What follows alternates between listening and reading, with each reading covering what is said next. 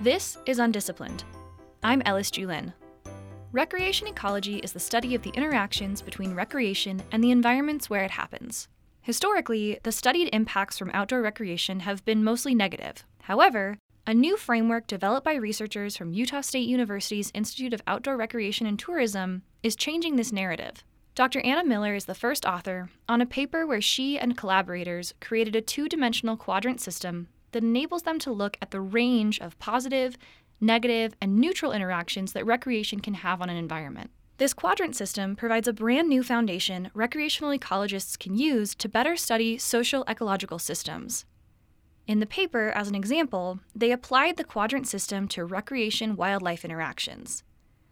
And this system is so exciting because of how widely applicable it is. It can be used to integrate recreational ecology and land management to better protect natural areas. Dr. Anna Miller is the Assistant Director of Research and Operations at the Institute of Outdoor Recreation and Tourism in the Department of Environment and Society at Utah State University, where she studies recreation resource management. Dr. Anna Miller, thanks for being here. Yeah, thank you for having me. Yeah, definitely. So I thought we could just kind of start by talking about recreational ecology. What, in your definition, or as you've all defined it in this paper, what is recreational ecology? Yeah, great question. So recreation ecology is essentially a subset of the field of ecology that looks at how recreation affects the ecosystems that the recreation is occurring in. So if you go on a hike, are you causing erosion? Are you disturbing the wildlife that's living in that area? And there's a really interdisciplinary element to it. So, understanding the ecosystems that the recreation is occurring within, but also understanding the recreationists that are out there and kind of why, what motivates them to do that activity. What are they what kind of experience are they looking to get out of their recreational activity, stuff like that. So it's a really interdisciplinary field. Yeah, that's great. I think it's one of those things that is kind of a more hot button topic, especially with the boom we've seen in outdoor recreation kind of following or during the ongoing COVID pandemic. So I'm excited to be talking about this, especially right now. So that being said, in your abstract, there's this line that I thought was so interesting. Recreation ecology has its foundations in the premise that recreationists have a negative impact on ecosystems and are thus treated as an ecological stressor. Can you talk a little bit about that and kind of where that premise comes from? So I would say that while recreation ecology is highly interdisciplinary, a lot of the work in this field has focused on kind of negative impacts of recreation on ecosystems, different components of the ecosystem. And I think a lot of that comes from the field of ecology kind of traditionally looking at humans as outside of the ecosystem, not a part of the ecosystem. And so recreationists then, as the human component of this system, is looked at as, an outside component. What kind of effect are they having on that ecosystem? And essentially, from that kind of more traditional ecology standpoint, any effect that the human outside component has on the natural ecosystem is generally negative. Yeah, and I think one of the big concepts that comes out of this paper is there's a whole range of impacts that humans can have or recreationists can have on their ecosystems. And I know you kind of break this down in this quadrant system that you talk about in the paper. So maybe we can talk a little bit about that and how that kind of came about, that framework for this research.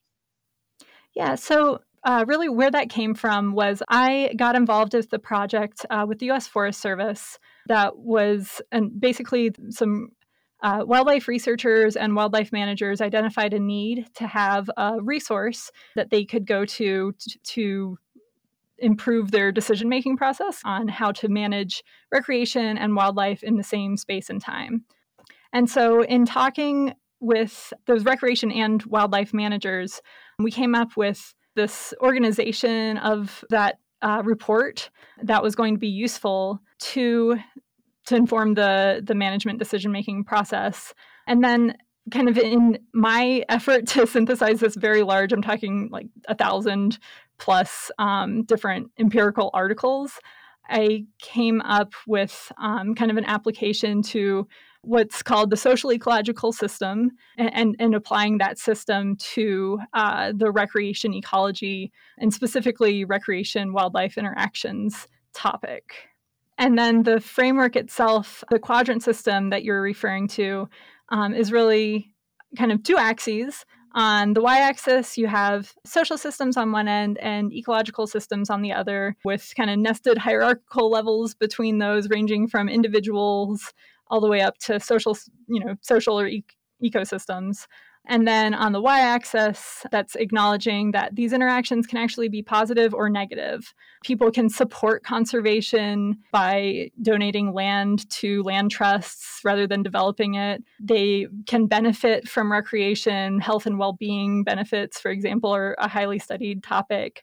And people can also feel negative effects from wildlife. If you get bitten by a tick and contract a disease, or, if you have livestock that maybe is attacked by wildlife. And so this quadrant system really is intended to be kind of a simplistic visualization of a very complex system to help researchers and managers, I think, especially in weighing trade-offs of, we know that having recreationists in this ecosystem might negatively affect this certain sensitive wildlife species. But at the same time, having those recreationists kind of connect with nature through that recreational experience lends to support for overall conservation goals.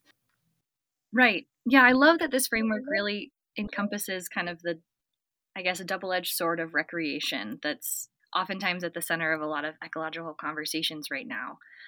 Do you think that there's a growing recognition in the world of recreational ecology of the need for this full social ecological system and to really comprehensively look at this? Yes, I think there's definitely need recognized for considering trade-offs. I think a lot of times in the outdoor recreation field, we talk about the dual goals of protected area management, which are conserving biodiversity and natural ecosystems while providing excellent outdoor recreation opportunities to the public. And those are often looked at as conflicting goals. And so I think with this framework as kind of a way to visualize the larger system at one time, there seems to be growing interest across different federal agencies to kind of take a new look at recreation management. I've been working with some of the same outdoor recreation management tools since probably the 70s, and with some updates. But there seems to be a growing interest in taking a new look at those tools. That's something I hope I can do with this framework too, is to use this to kind of develop a new way of looking at outdoor recreation management. Yeah, I think that's so great and clearly so needed. In the beginning of the paper, it talks about this philosophical basis of ecology being naturalism. And I was wondering if you could maybe talk about what naturalism is, and if that kind of take on our relationship to the natural world maybe contributes to, or has contributed to, how we view recreation and how that may be changing. You had this line of naturalism looks at whether or not humans are considered natural elements of ecosystems, or if natural systems exclude human influence. And I just think that's such a interesting concept. I had a professor in undergrad who always said, until we can recognize humans as part of nature rather than apart from nature, we're never going to be able to address human impacts in a meaningful way. So I was hoping maybe you could just kind of talk about that viewpoint and how that maybe has contributed to recreation being treated so independently of other management actions, especially on public lands. Yeah, that's a great point. Yeah, as you said, kind of the philosophical basis of ecology as naturalism excludes humans from the ecosystem. Personally, I think that is a pretty narrow-minded viewpoint at this point. Humans are all over the world, and even in the very, very remote places that there is not actual human activity, there's climate change or air pollution. I do consider that people are part of the ecosystem, especially in recreation settings. In the US, recreation is a priority, or at least a land use in almost all public lands. And so I think looking at humans and recreationists as a complete outside component to that ecosystem is just not entirely effective.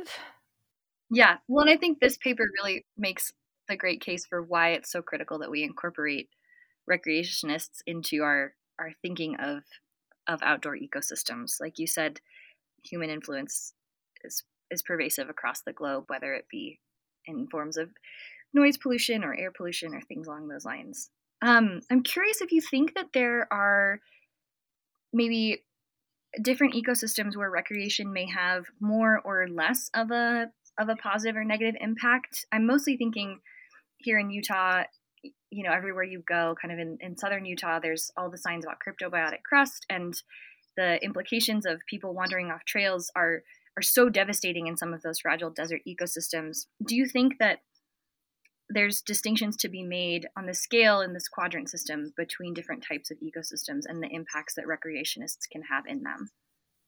So in this quadrant system, just to back up for a minute, that lower left-hand quadrant, if you're looking at at the picture, is the negative impacts of recreation on ecosystems. And that's really where a lot of the recreation ecology research has focused. And there's so much great information out there. So there's actually, I think recreation ecology was kind of founded on this idea of looking at the impacts of recreation on vegetation and different types of vegetation, different ecosystems.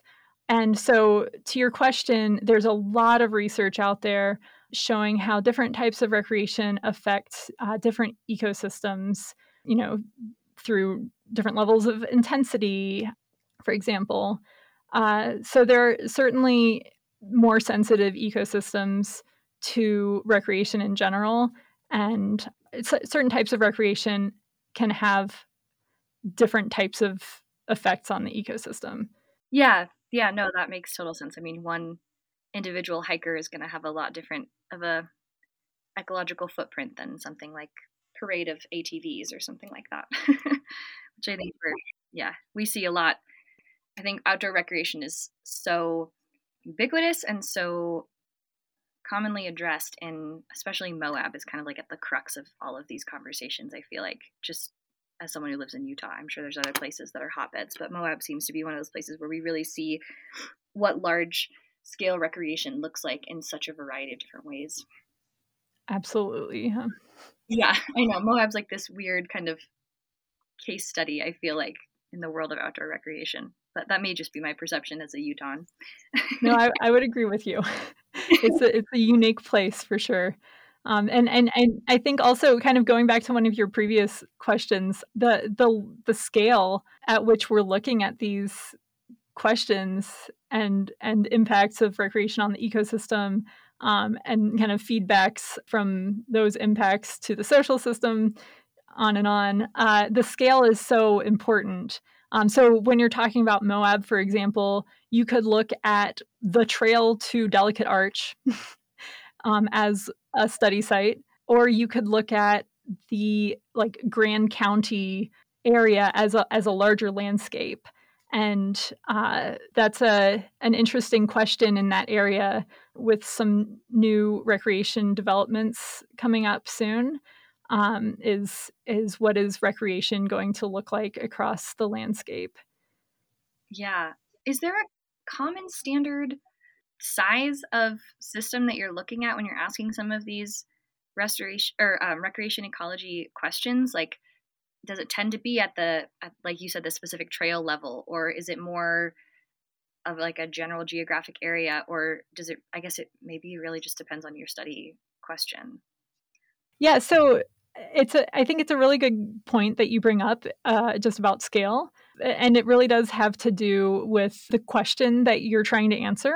So a lot of the foundational work in the recreation ecology field started as small scale, kind of looking at campsite impacts or impacts along a trail. Some of the earliest studies were on trampling, how someone walking back and forth across different types of ecosystems to see how many passes will kind of lead to irreparable damage to the vegetation in that ecosystem. But I see recreation ecology research going to larger and larger scales in more recent years, and I think that both are very important types of studies. Like I said, it really just depends on what the question is that you're trying to answer. But I think that I'm really pleased to see that more attention is being given to the larger scale, because I think we have a lot of really great information on how ecosystems respond to recreation at those hyperlocal scales, and now we can apply that to the larger scale. And some of the important questions that I see right now are, as landscapes change with different public lands opening or having different restrictions on the type of recreation or the timing of recreation that can occur there, or with climate change, landscapes are being altered. And how does that affect, I guess, the recreation usage across the landscape, and looking at how dispersed and how concentrated recreation is across the landscape too. Yeah. Thinking about how dispersed and concentrated recreation is on landscapes, I know here, especially in the West, but also all over the country, in response to the COVID pandemic at the start, and I think it's something that's kind of an ongoing theme that we're seeing, is this boom in outdoor recreation and this influx of people to national parks and even to more remote areas like BLM lands and Forest Service lands, where there's not that kind of infrastructure built to deal with these large crowds of recreationists. I'm thinking particularly of, your Jackson Holes, your Moabs, these places with these just massive amounts of outdoor recreation happening. How do you see this framework being used in those places? Or are you seeing in the community of recreation ecology, are you seeing some kind of unusual ecological responses to this just boom of outdoor recreationists? So here at USU and within the Institute of Outdoor Recreation and Tourism, and I think also working with some researchers from University of Utah, some of my colleagues are working on this program called the Gateway and Natural Amenity Region Initiative.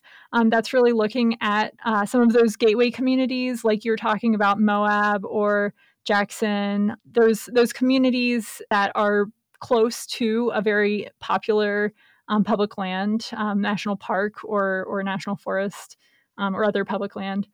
This initiative really started towards the beginning of the pandemic of COVID, and looking at how those communities can kind of get different resources to accommodate some of the influxes that they're seeing in tourism, and also in kind of amenity migration, folks moving to some of these towns since they can remote work now.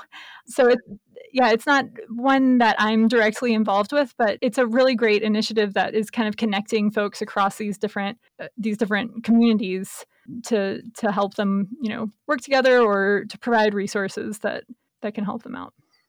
Kind of transitioning away from this paper in particular, how did you get involved in the field of recreation ecology? Yeah. So I am an ecologist by training. I, had a BS in biology and then an MS in applied ecology / environmental management. But my master's degree was, looking at environmental management, but I was studying in 3 different countries in Europe. So France, England, and Germany. It was a very natural sciences oriented degree, but studying environmental management across these very different cultural landscapes really drove home to me the importance of human dimensions in environmental management. And so that's when I decided that I needed to go back for a social science degree, kind of rounding out that interdisciplinary focus that lends itself to recreation ecology. I'm a recreationist myself, and I've always kind of wondered what impacts I might be having on the ecosystem. And at the same time, I do very much benefit from from being outside and being involved in recreation. And so that's what really kind of brought up this question in my mind of first looking at the impacts of recreation on the ecosystem, and then it kind of snowballed from there. Yeah, I think anyone who's involved in outdoor recreation probably at one point or another has wondered what impacts their favorite sport or pastime might be having on the landscape around them, but at the same time wanting to be out there so badly. So yeah, I think I totally get that kind of thought process. I'm thinking about ski season myself right now. So I'm curious what you think, and this may be a list of things, but what is one of the biggest challenges that the field of recreation ecology is facing? And I guess by challenge I mean more, what is one of the biggest problems that recreation ecology is trying to answer? Well, I think the direction that I see being the most kind of critical at this point is that idea of looking at the larger system. Like I said, we have so much wonderful empirical research and kind of synthesis research too to look at these, what I kind of separated into these 4 different quadrants of those interactions between recreation and ecosystems negatively and positively. And I think at this point, bridging those quadrants, recreation ecology really focuses kind of on 1 to maybe 2 of those quadrants, but identifying the fields to connect with and to kind of build collaborative work across those different fields to really look more at the trade-offs. I think that, that's what I feel is most urgent right now. I'll add one other urgency too is just putting our work into the context of global climate change and considering what our climate futures look like across different regions and ecoregions, and preparing for that in incorporating that into the work that we're doing today. Yeah. Both on the research side of things and on the management side of things, definitely.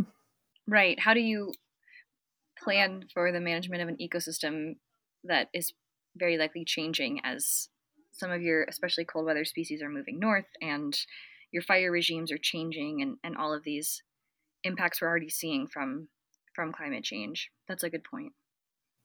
Yeah. So the next step for me with this quadrant system, my plan is to apply more case studies to this quadrant system.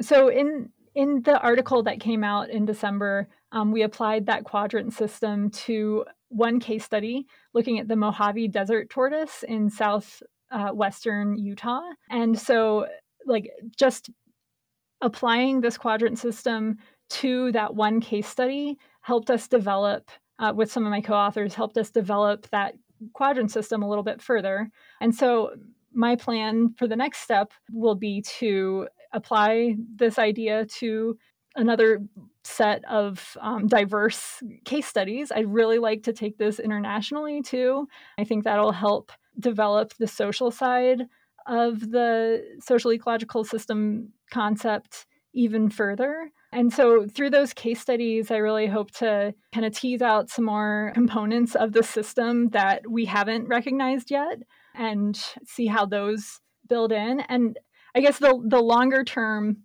dream or the longer term plan for the project is to kind of iteratively apply it to some case studies, update the framework with what we learn, talk with practitioners to see what kind of resonates with them about this idea, what they see as missing, what they see might need to change, and how it might support their decision-making process.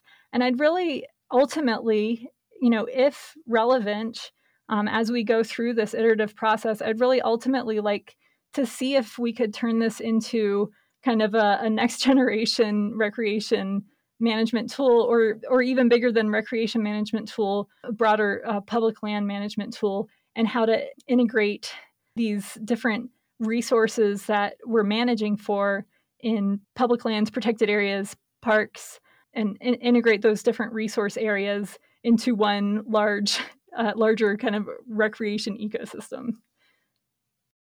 That's Anna Miller. She's the Assistant Director of Research and Operations at the Institute of Outdoor Recreation and Tourism in the Department of Environment and Society at Utah State University. Her latest study was recently published in the Journal of Outdoor Recreation and Tourism. Anna, thank you.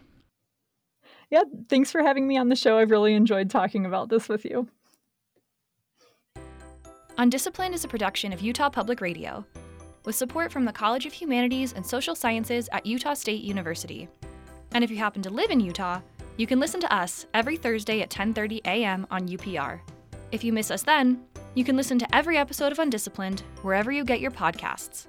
Our producer is Claire Scott. Our theme music is Little Idea by Benjamin Tissot. And I'm Ellis Julin. Thanks for listening. Now go have big ideas.